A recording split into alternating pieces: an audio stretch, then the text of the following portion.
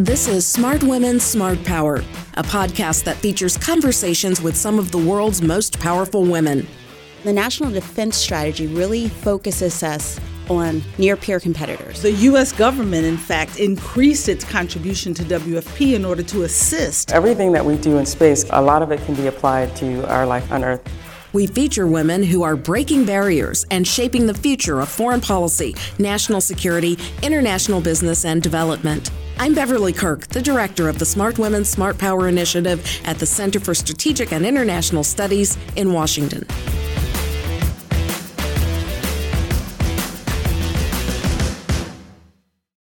The city of Strasbourg on lockdown. A gunman opened fire around 8 p.m. near the city's famous Christmas market. Last December, a deadly night attack on one of France's most popular Christmas markets shook a country that's increasingly wrestling with the threat of terrorism and homegrown radicalization. Muriel Domenach, who is the Secretary General of the French government's Inter-ministerial Committee for the Prevention of Delinquency and Radicalization, is tasked with devising strategies to confront these threats from the core.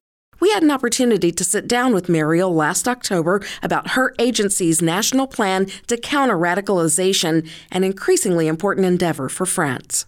Muriel, thank you for being here. Thanks for having me. Your agency came out recently with the Prevent to Protect national plan to counter radicalization, and there are 5 main themes aimed at refocusing France's policy of prevention. Can you walk us through those 5 themes and tell us how they're expected to have an impact? Right.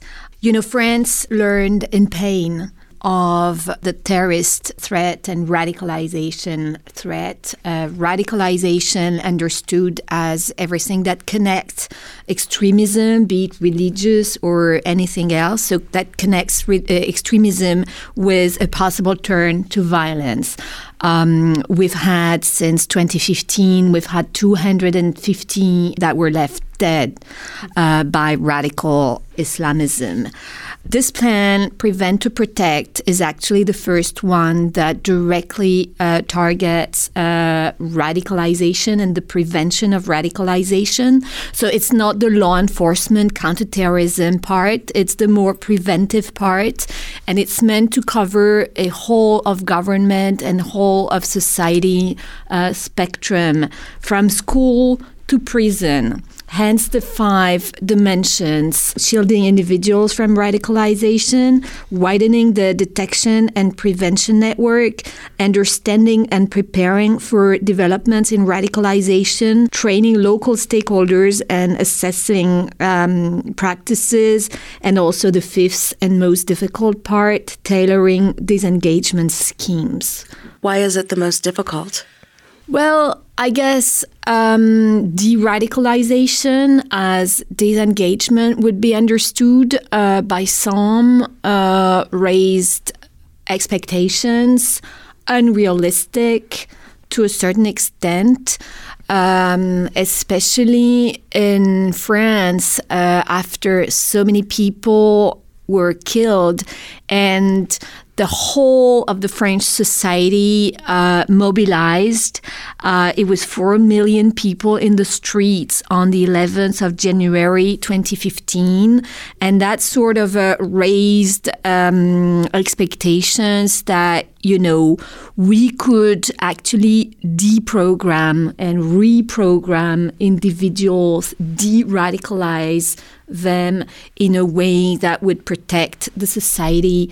And while the aspiration to end violence was only legitimate, the fantasy that you can reprogram individuals like a hardware is simply not realistic. So de-radicalization understood as the deprogramming and reprogramming of individuals simply is not feasible. It's more prevention and disengagement that we believe are realistic. So disengagement clearly comes as the most difficult part once people have crossed the bridge, so to speak. How do we handle them in jail and then after jail? Some people will, some will leave prisons. So that's ahead of us, and it's very much our priority for the moment. I jumped over the order here because you are trying to catch people before they are ever radicalized. That is something that you have put a lot of emphasis on. You want to make sure younger people don't succumb to the lure of narratives that would get them to engage with people who want to radicalize them. Right. That takes early awareness of those people that are vulnerable to radicalization. It takes detection, not only at school. And the school system in France is now on board in terms of reporting individuals that are vulnerable to radicalization.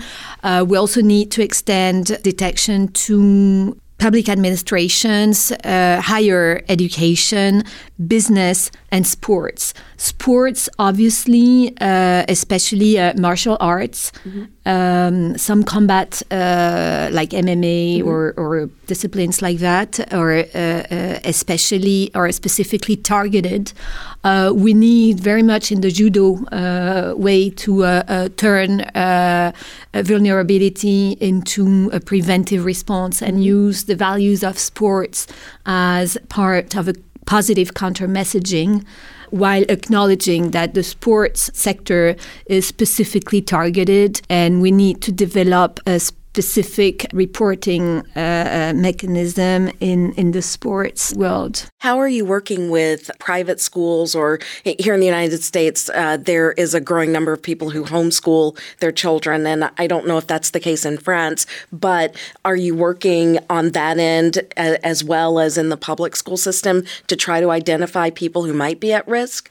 While respecting the freedom of instruction, of education, it's called in France, we will be better protecting the society from the rise of separatism from certain parts of the Salafist movements.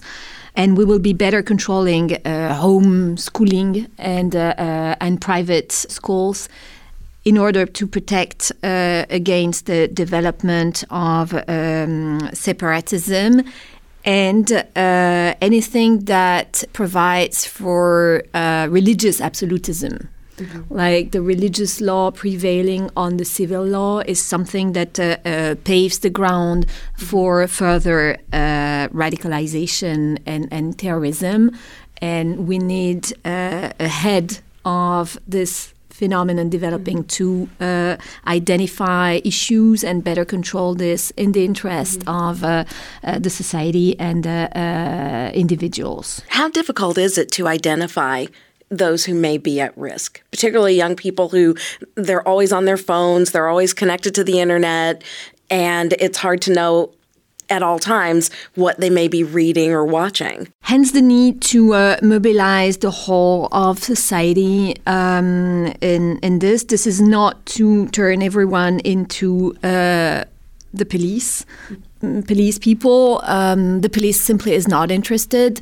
They don't need to get reports from everyone on everyone. What they need is to get citizens to a better level of awareness.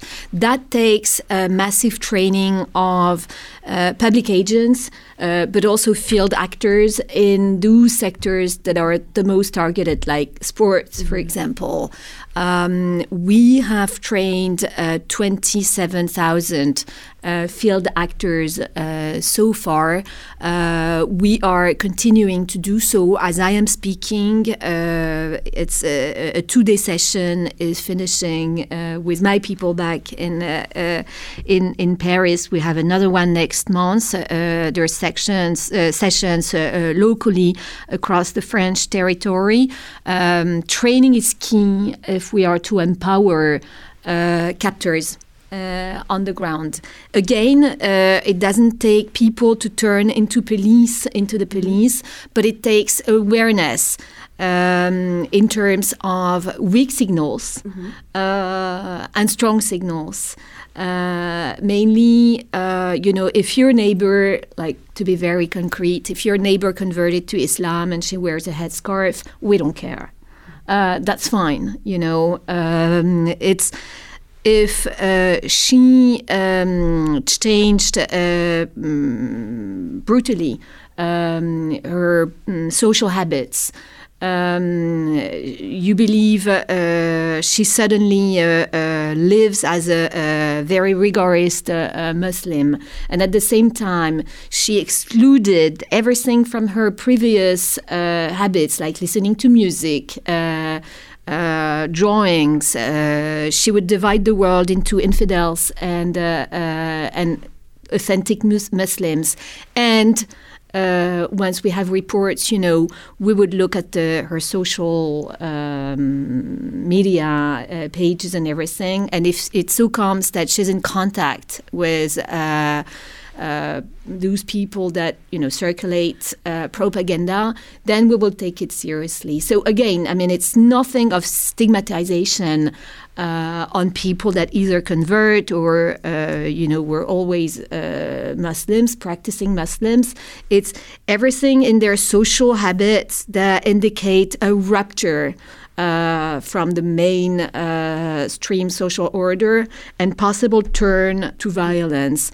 I wanted to follow up on that. How are you working with the Muslim community in Paris and in other parts of France on this plan? What has been the reaction to the things that you just described? We don't speak in France. We have no ethnic polling, and we have no communities in the sense that no one would identify themselves as the Muslim part of a member of the Muslim community. There's only one national community.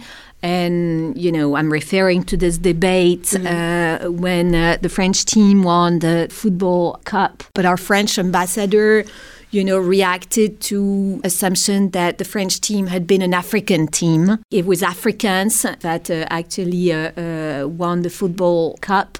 And our ambassador and the rest of French people back home insisted that, we are all French, and the football players identify themselves as French first and foremost, regardless of their origins and everything. So those that identify as Muslims, I insist, belong to the national community and should not be asked to apologize in the name of the Muslim community for those that kill in the name of Islam. Are you working with imams or right, people we do. who identify as Muslim on the plan and how to enact it? We do. We engage field actors that work as either chaplains in prisons, and of course the prison side is key, but also imams in NGOs, and there's also people that identify themselves as Muslims that are very vocal on the social media, and we would encourage that.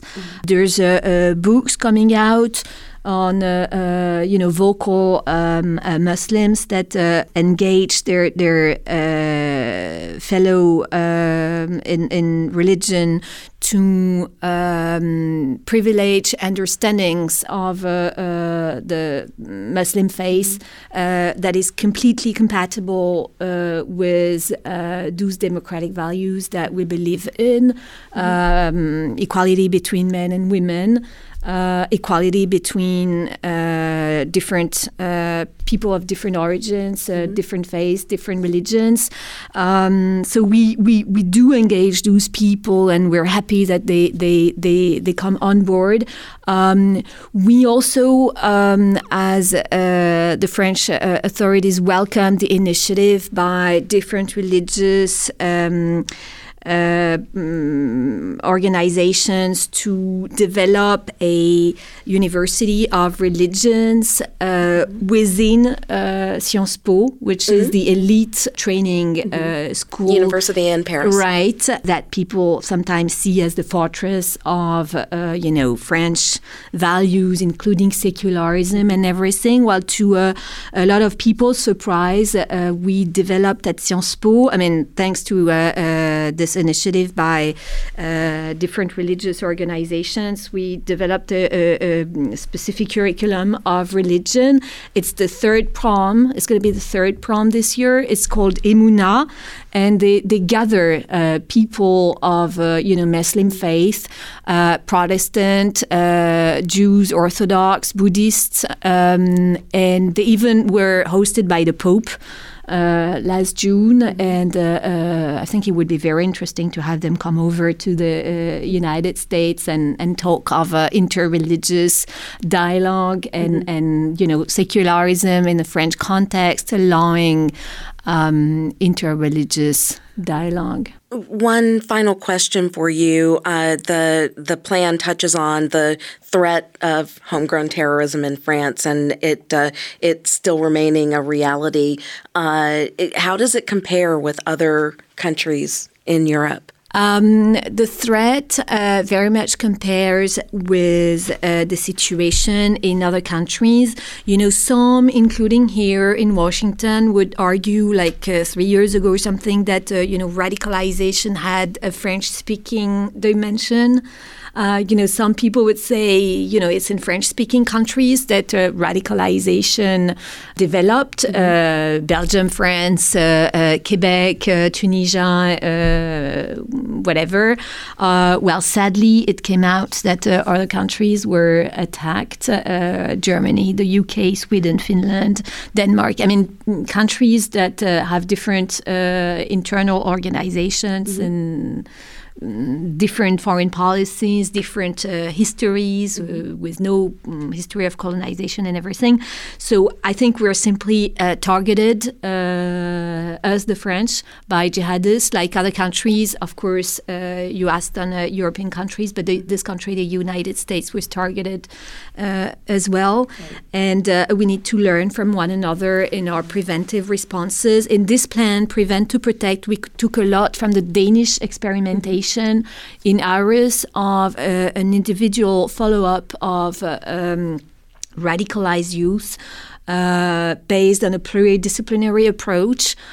So that's the two things, individual management and pluridisciplinary, educational, social, and also with a religious referent. So we took a lot from the Danes in this respect. We also took a lot from the Brits in encouraging civil society counter-messaging, including from people that that identify as Muslims. So yes, we confronted with same sort of challenges we need to take from one another. Well, it's very important work that you're doing, and I want to thank you for being with us here Beverly, today. for having me. And thank you all for joining us. Thanks for being here.